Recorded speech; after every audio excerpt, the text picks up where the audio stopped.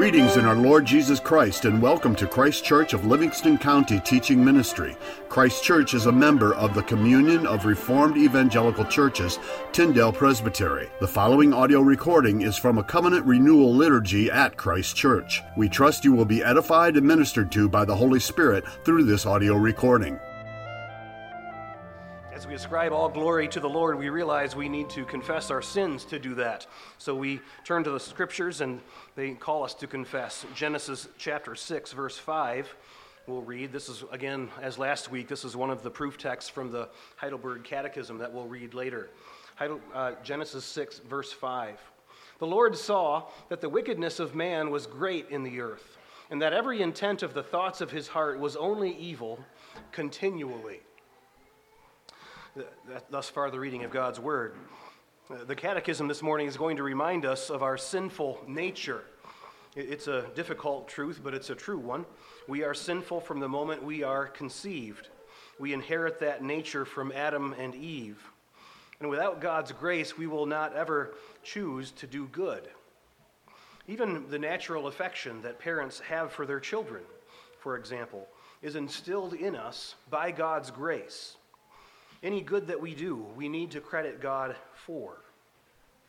Now, there's a counterbalancing truth that we also have the Spirit with us now as regenerate believers, showing us how to obey and helping us to please God. That's also true, and we need to remember that. We grieve the Spirit when we could do good, but we do our own way. This reminds us of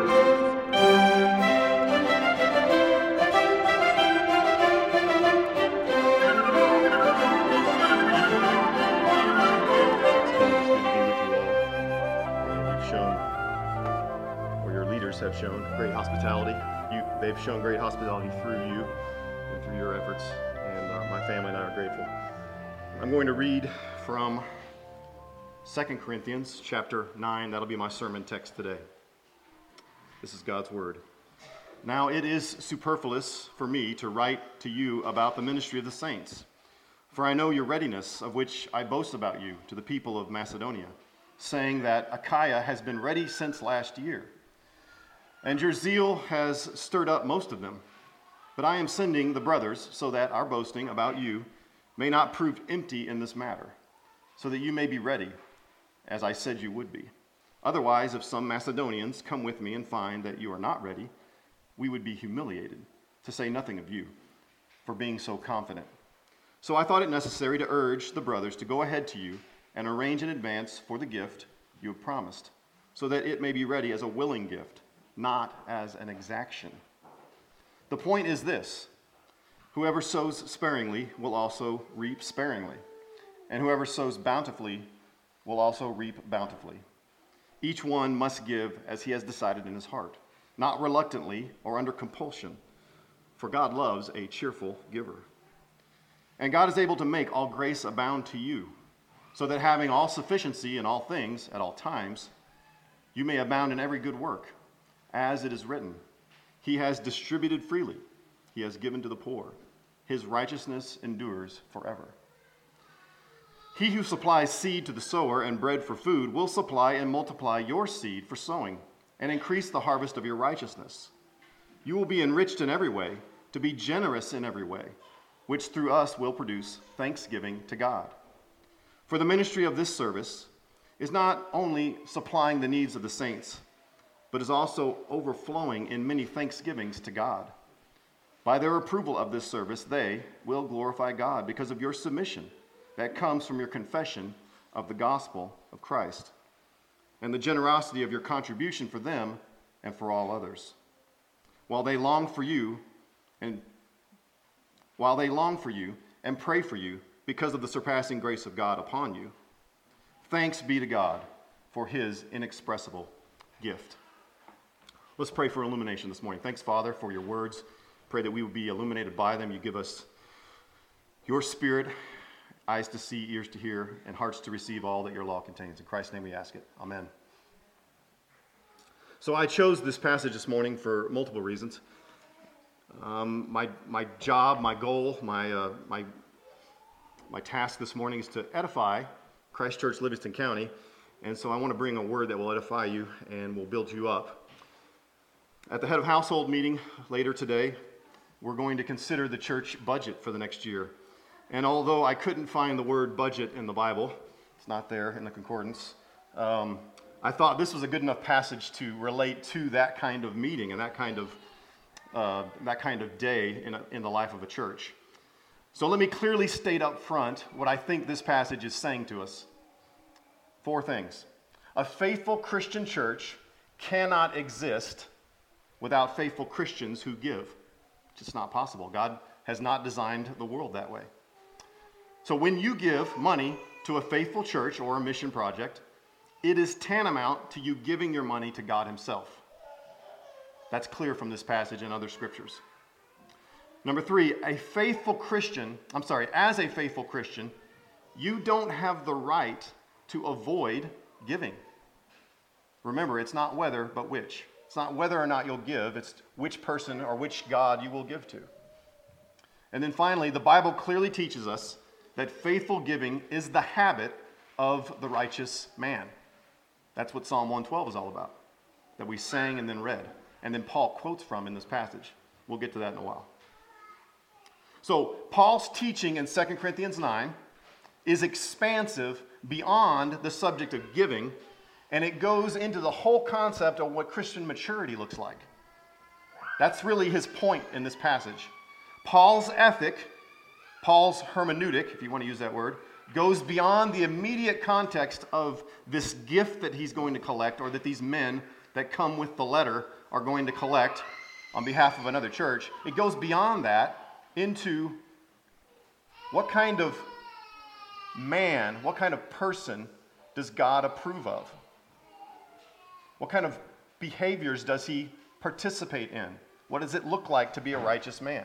What does maturity in Christ yield when it comes to actions? The Bible draws a straight line from your heart to your hands. Does it all the time. Christian maturity is inward and outward.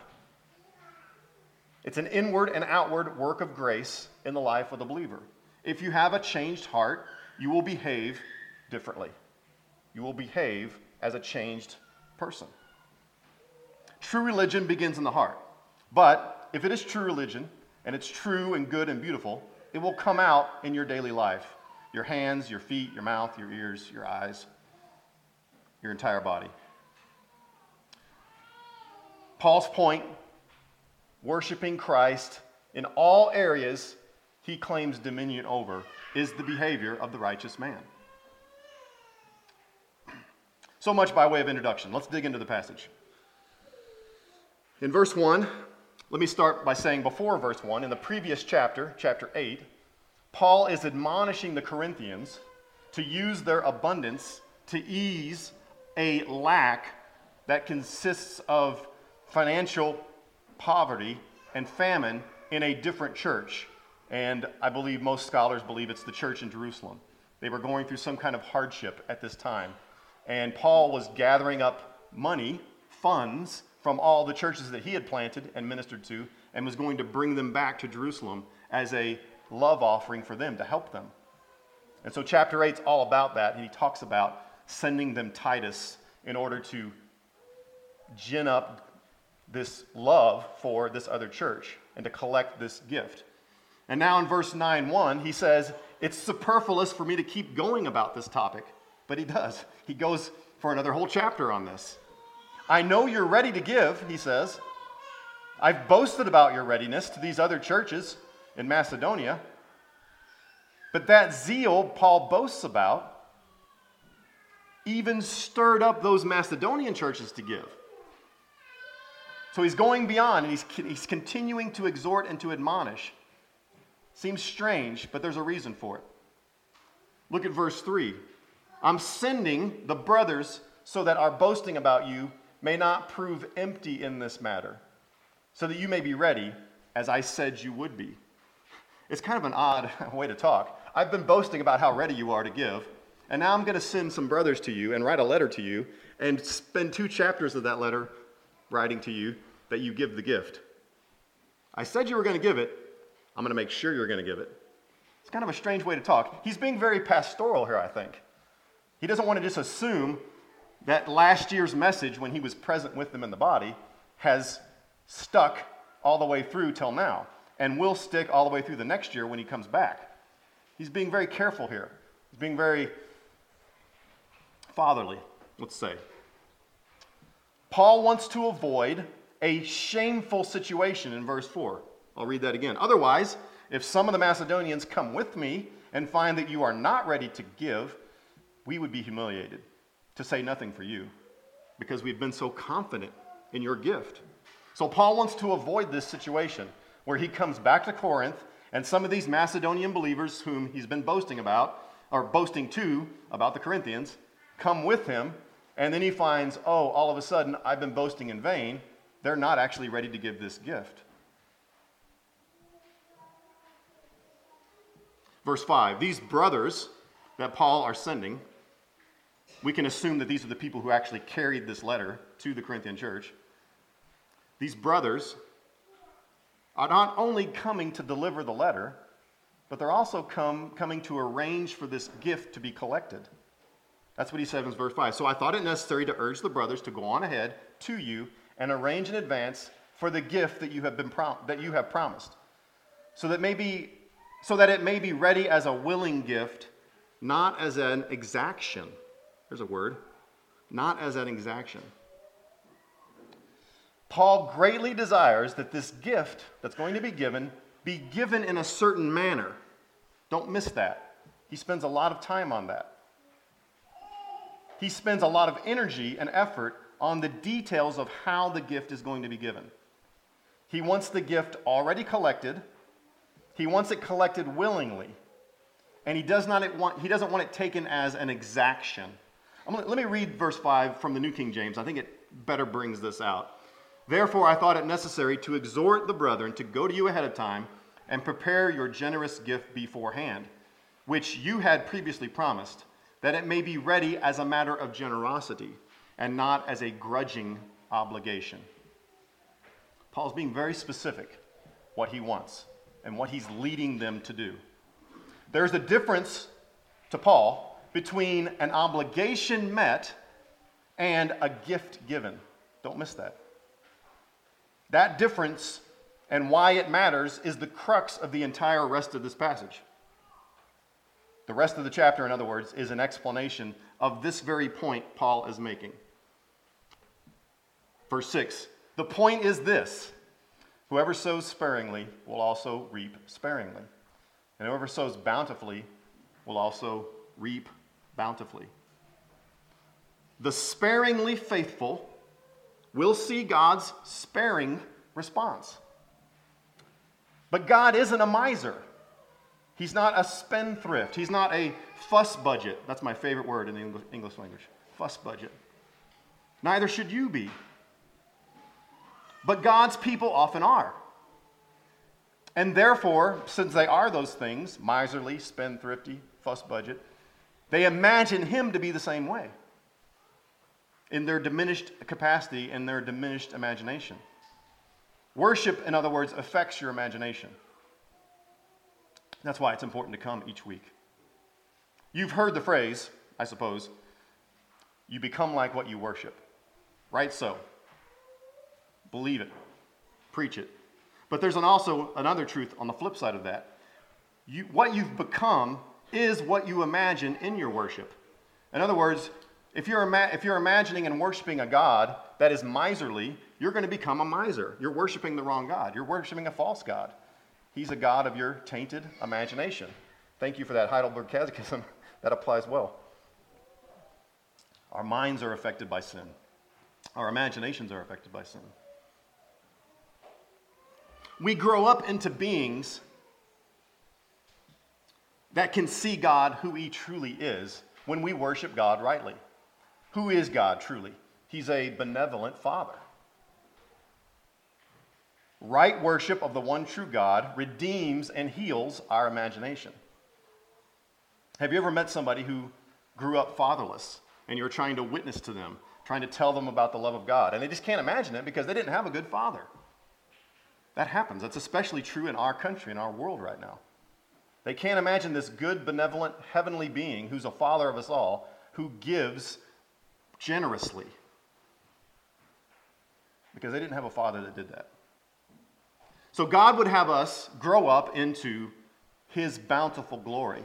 And Paul wants the Corinthians to grow up into God's bountiful glory. Therefore, Paul gives them a year's head start on this gathering of his gift. Verse 7, each one of you must give as he has decided in his heart, not reluctantly or under compulsion, for God loves a cheerful giver. Now you and I, if you're Christian as long as I've been, I assume you've heard that verse quoted all your life, or at least that last phrase. But think about the context now of what Paul's really saying. God loves a cheerful giver, as opposed to God does not love or does not approve of the miserly, angry, debt-slavish giver, the one who gives out of obligation. That's not what God wants. That's not what God is asking for. That's not the heart that he's looking to produce in you. Why? Why must the heart decide first before we give? Because the redeemed heart is where generosity issues from. You can give out of obligation. You can give out of a debt, out of owing a debt to the Lord, and be completely wrong in your heart. The same amount of money comes out of your wallet and into the offering plate, let's say, or the offering box. But the heart is wrong, and therefore the gift is wrong. That's what Paul and God is saying here. The heart must decide to be generous. Generosity comes from the heart. An unregenerate heart can give, but only begrudgingly or by compulsion. Like this. If I don't give what I said I would give, I'll look bad. What's the heart condition there? That's pride. That's hypocrisy. I'm only giving so that the left hand knows what the right hand is doing, in other words. The word that's translated cheerful is the Greek word hilaros. Can you imagine what English word comes from that? Hilaros. It only appears one time in the entire New Testament. Hilaros. God loves a hilaros giver. A prompt, a willing, a merry, or a hilarious giver. And what happens if God finds a giver like that? What does God promise? What does God do? Verse 8. And God is able to make all grace abound to you, so that having all sufficiency in all things at all times, you may abound in every good work. Now that's probably the most packed verse in this entire chapter. There's so much in there. First of all, God is able.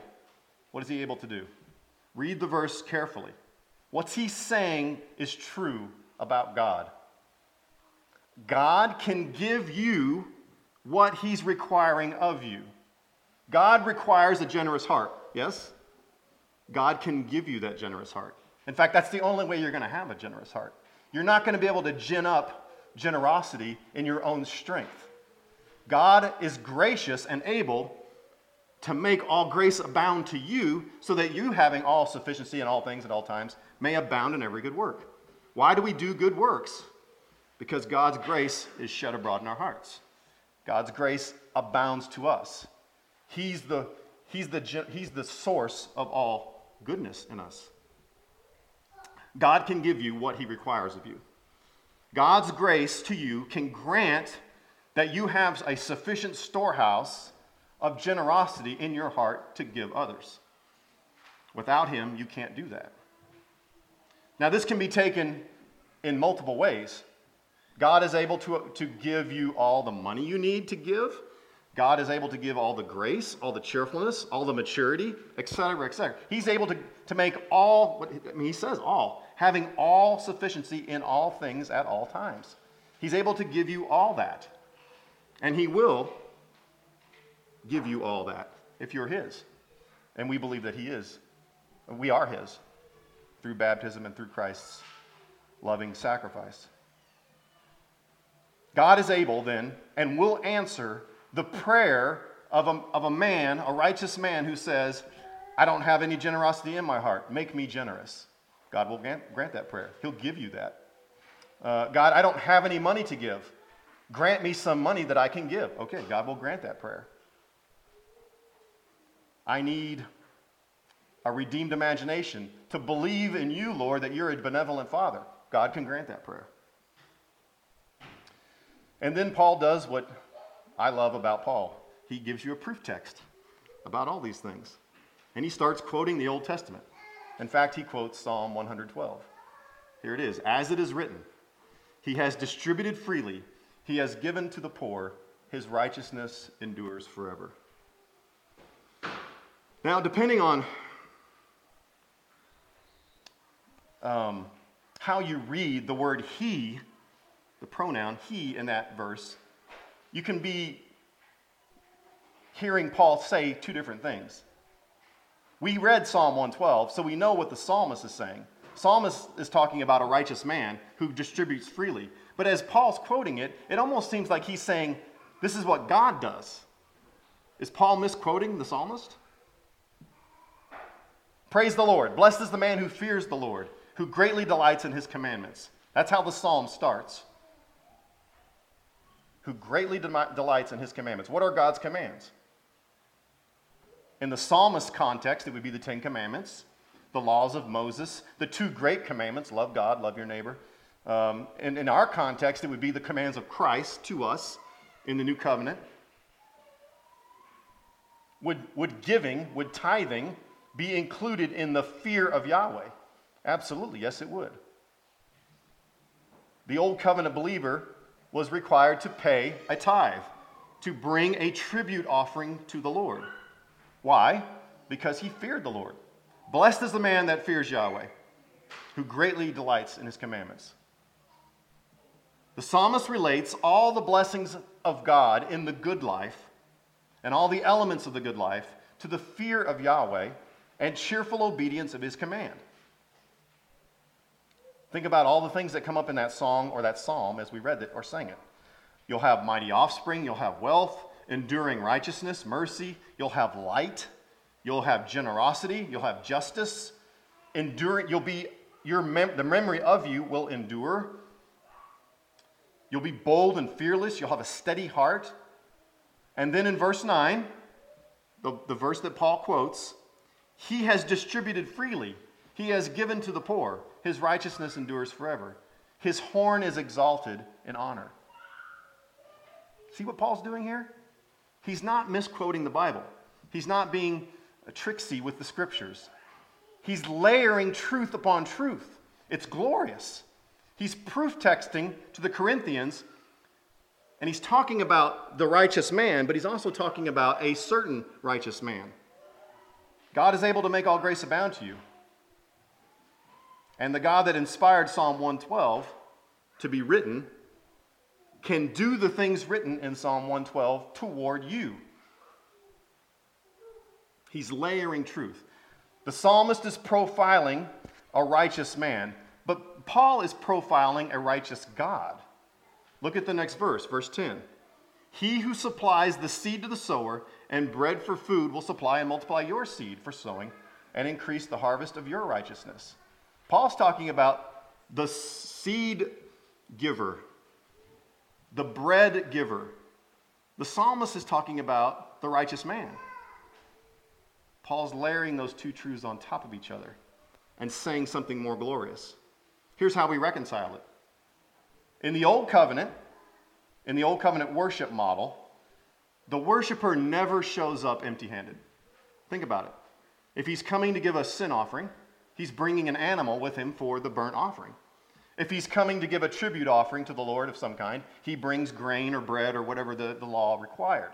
But he doesn't show up empty-handed. Never.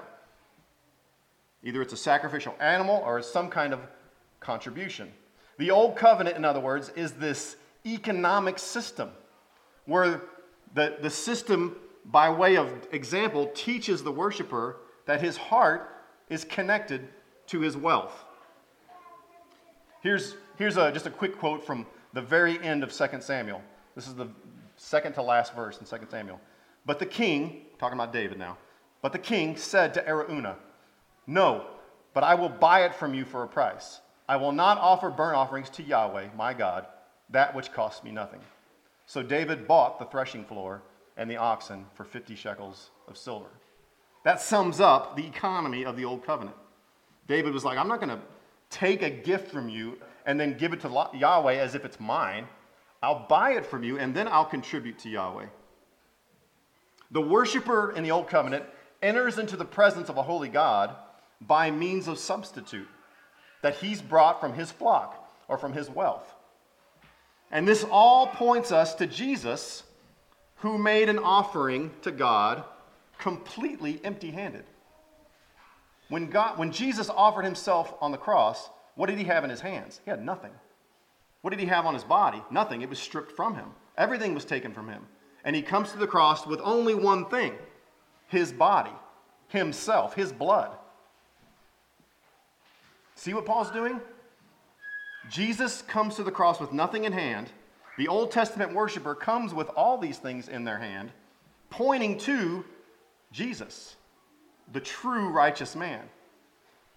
Here, let me just show you from Hebrews real quick. Hebrews 10. Really, really fast. I'll read a couple of verses here. Hebrews 10 verse 4 says, "For it is impossible for the blood of bulls and goats to take away sins. Consequently then, Christ came into the world. He said, 'Sacrifices and offerings you have not desired, but a body you have prepared for me. In burnt offerings and sin offerings you have taken no pleasure. Then I said, Behold, I have come to do your will, O God, as it is written of me in the scroll of the book.' When he said above, 'You have neither desired nor taken pleasure in sacrifices and offerings, and burnt offerings and sin offerings, these are offered in accordance with the law,' he then added, 'Behold, I have come to do your will.' He does not take away the first, he does away with the first in order to establish the second. And by that will we have been sanctified through the offering of the body of Jesus Christ once and for all." Paul is saying this. He's saying Jesus Christ is the ultimate righteous man of Psalm 112. Psalm 112 is talking about Jesus. Now, of course, it's talking about us too. If we live the life of Christ, if we live redeemed by Christ, we can be like the man of Psalm 112. But Christ ultimately fulfills Psalm 112. He is the rich man who has distributed freely to the poor. What has he distributed? His own blood. And who are the poor people? That's us. He's given us himself, us his people. He doesn't just give himself also in some spiritual way. He does, but not only in some spiritual way. He also provides us life and health, seed and bread to make us productive in the here and now. Paul is layering when he says, as it is written, he has distributed freely, he has given to the poor, his righteousness endures forever. You Corinthians should be like this, but you can only be like this if you are in union with the one who is this, who is the ultimate example, the ultimate fulfillment of this truth. We are the poor, he is the rich man. He distributes to us freely so that we become rich, so that we can distribute to others freely. That's what Paul is saying. We're enriched in every way to be generous in every way. That's verse 11. You will be enriched in every way to be generous in every way, which through us will produce thanksgiving to God. You could put the word in Christ in that whole verse there, and it would say it like this. We are enriched in every way in Christ to be generous in every way in Christ. So this is the ministry of this service, Paul says. God has enriched us spiritually and practically to share through Jesus and become, like him, generous, to become generous men. But then one more thing he's done that Paul points out that makes this whole thing come full circle. God has also allowed for in the church shortfalls and hard times. The Jerusalem church apparently had fallen on hard times. They were coming up short. Their budget was not being fulfilled, in other words, in some way. They needed outside help. God had allowed that. Why? So that the people of Corinth out of their generosity, might give. And there's this then reciprocating thanksgiving to God that's built up between the two churches. There was some kind of famine or persecution or some kind of hardship. God allowed it, and then it presented an opportunity for these Christians now to supply the need of those Christians. They had previously promised to do so. Now it was the time to do it. That's why Paul is writing. He's writing to be sure they fulfill their promise. But in the right way. Remember, he's very particular about how. Why? He wants them built up. He's not focusing on the duty they have to fulfill their promise. They do have a duty. They said they were going to do this. They gave their word. They need to fulfill their word. But that's not what he's focused on. He's focused on thanksgiving and glory. I'll read verses 12 and 13. For the ministry of the service is not only supplying the needs of the saints, but is also overflowing in many thanksgivings to God. By their approval of this service, this gift that you're going to give, their approval of it, their accepting of it, they will glorify God because of your submission that comes from your confession of the gospel of Christ and the generosity of your contribution for them and for all others. It's a reciprocating thing. One church has abundance, the other church has need. The church with abundant generously gives, and then this church returns that back in thanksgivings to God and prayers for the generous church. That's what verse 14 says. While they long for you and pray for you because of the surpassing grace of God upon you. When the Corinthians do their duty in the right way, they edify the church by producing many thanksgivings to God. The Corinthians' submission to the Jerusalem church by the giving of money will cause them to glorify God. The Jerusalem church will say something like this to the other church. Look how gracious, or they'll say this when they receive the gift. Look how gracious God has been to the Corinthians. He's given them so much grace and provision that they are able to cheerfully share it with us in our time of need. Thanks be to God.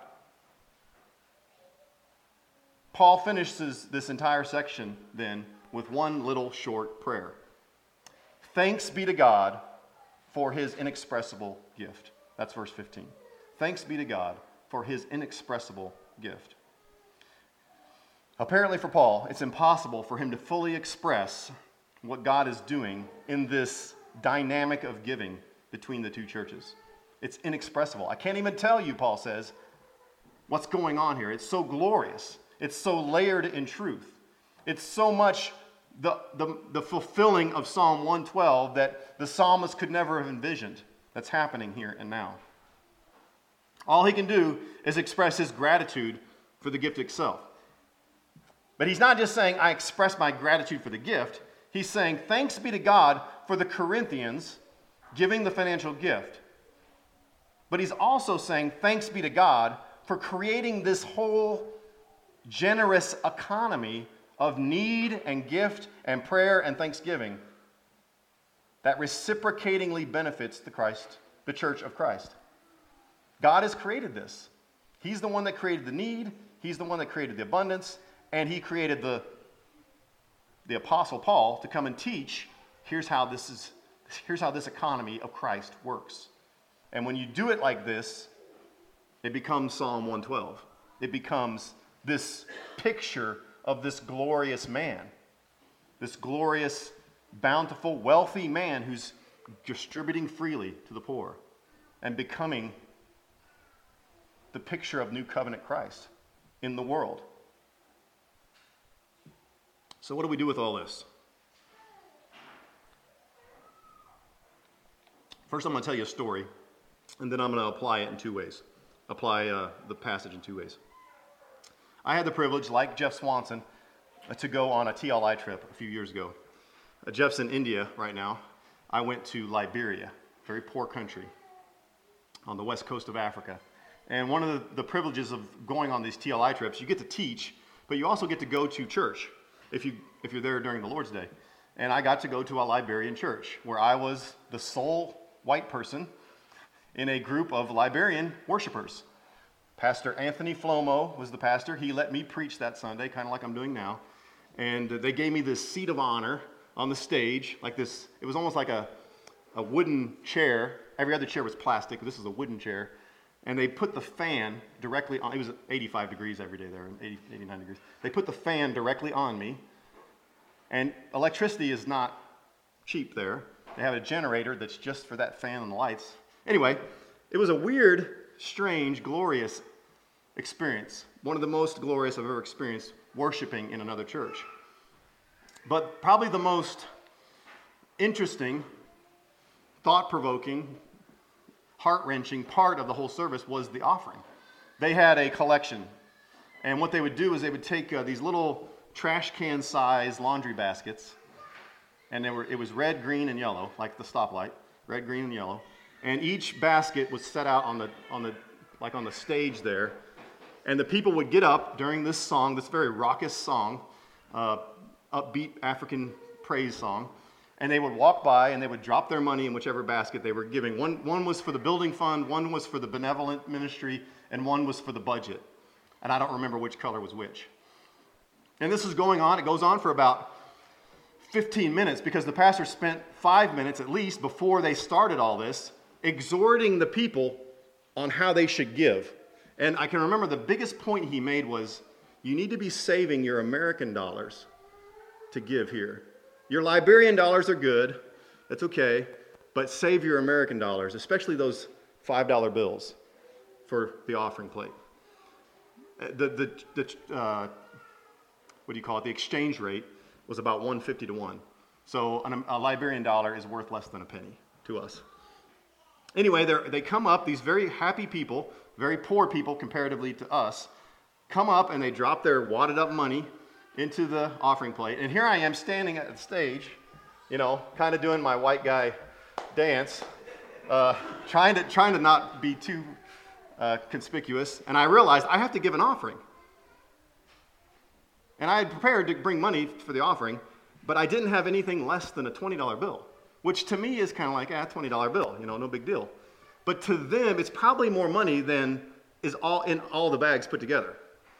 And I'm thinking, how do I walk up there and give this money without exposing myself as this wealthy person and offending people and letting my left hand know what my right hand, how do I do this?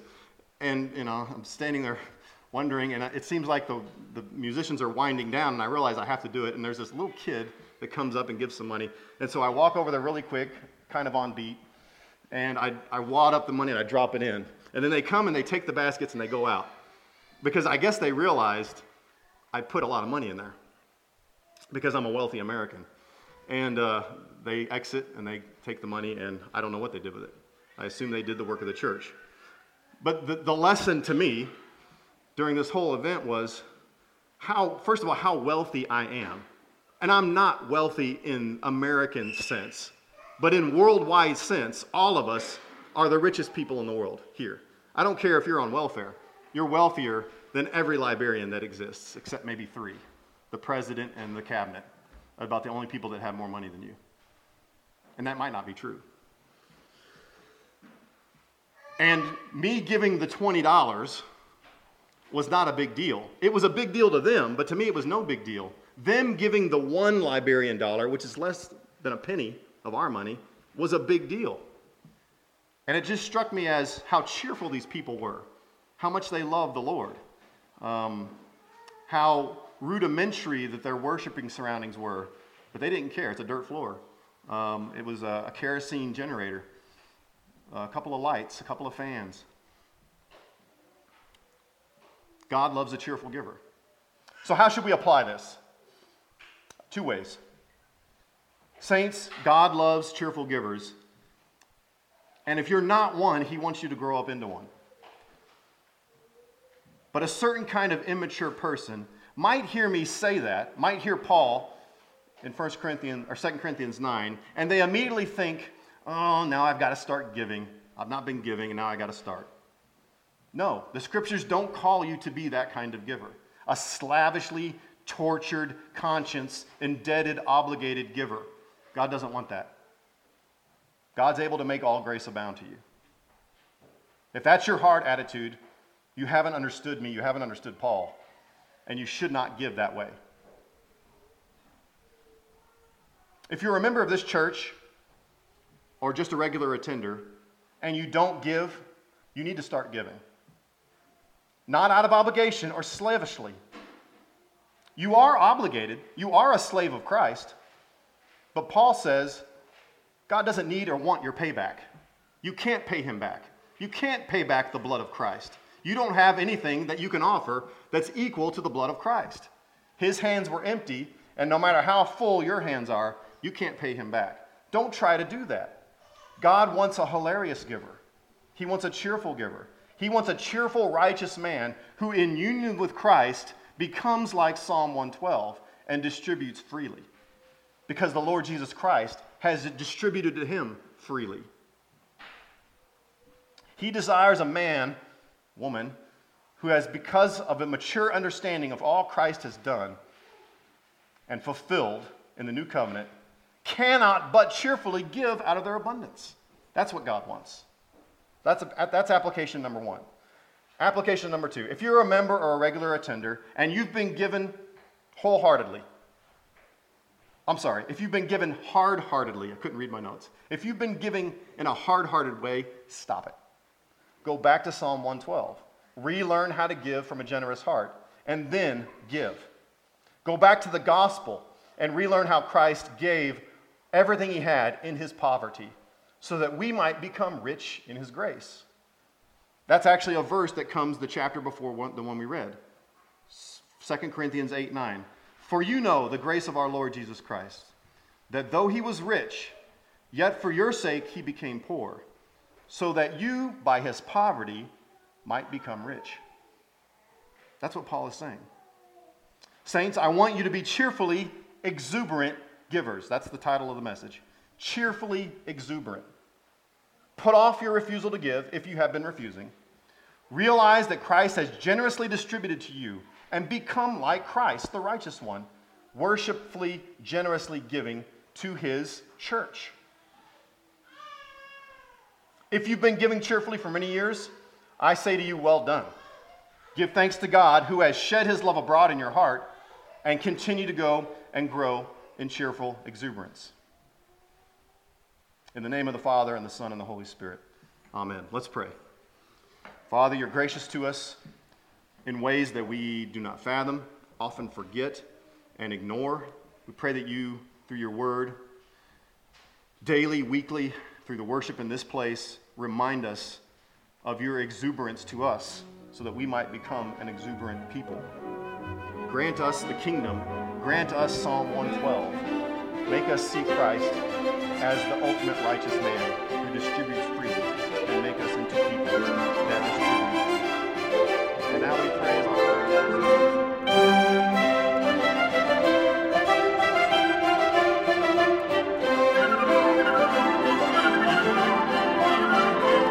exhortation, I'll read from Leviticus 9, starting at verse 15. Then Aaron brought the people's offering and took the goat, which was the sin offering for the people, and killed it and offered it for sin, like the first one. And he brought the burnt offering and offered it according to the prescribed manner. Then he brought the grain offering, took a handful of it, and burned it on the altar besides the burnt sacrifice of the morning. Thus far, the reading of God's word. At the center of the pattern of sacrificial worship in Leviticus 9 was the burnt offering. We call it consecration in our bulletin. The whole animal is burnt, picturing our whole lives offered up to God. And alongside that was a grain offering that the worshiper also brought, part of his tithe and offering. Think of it this way: Christ is the sacrificial animal, and we are also put on the altar with him in the form of our offerings, the fruit of our labor. One detail in our worship service you may not have noticed is that when we sing and the deacon brings the offering up, they put it on the communion table right here. There's a reason why we do that. It seems kind of odd, seems maybe even wrong to you to put a pile of money on the table with the bread and the wine. Isn't that kind of strange? But it fits with this pattern.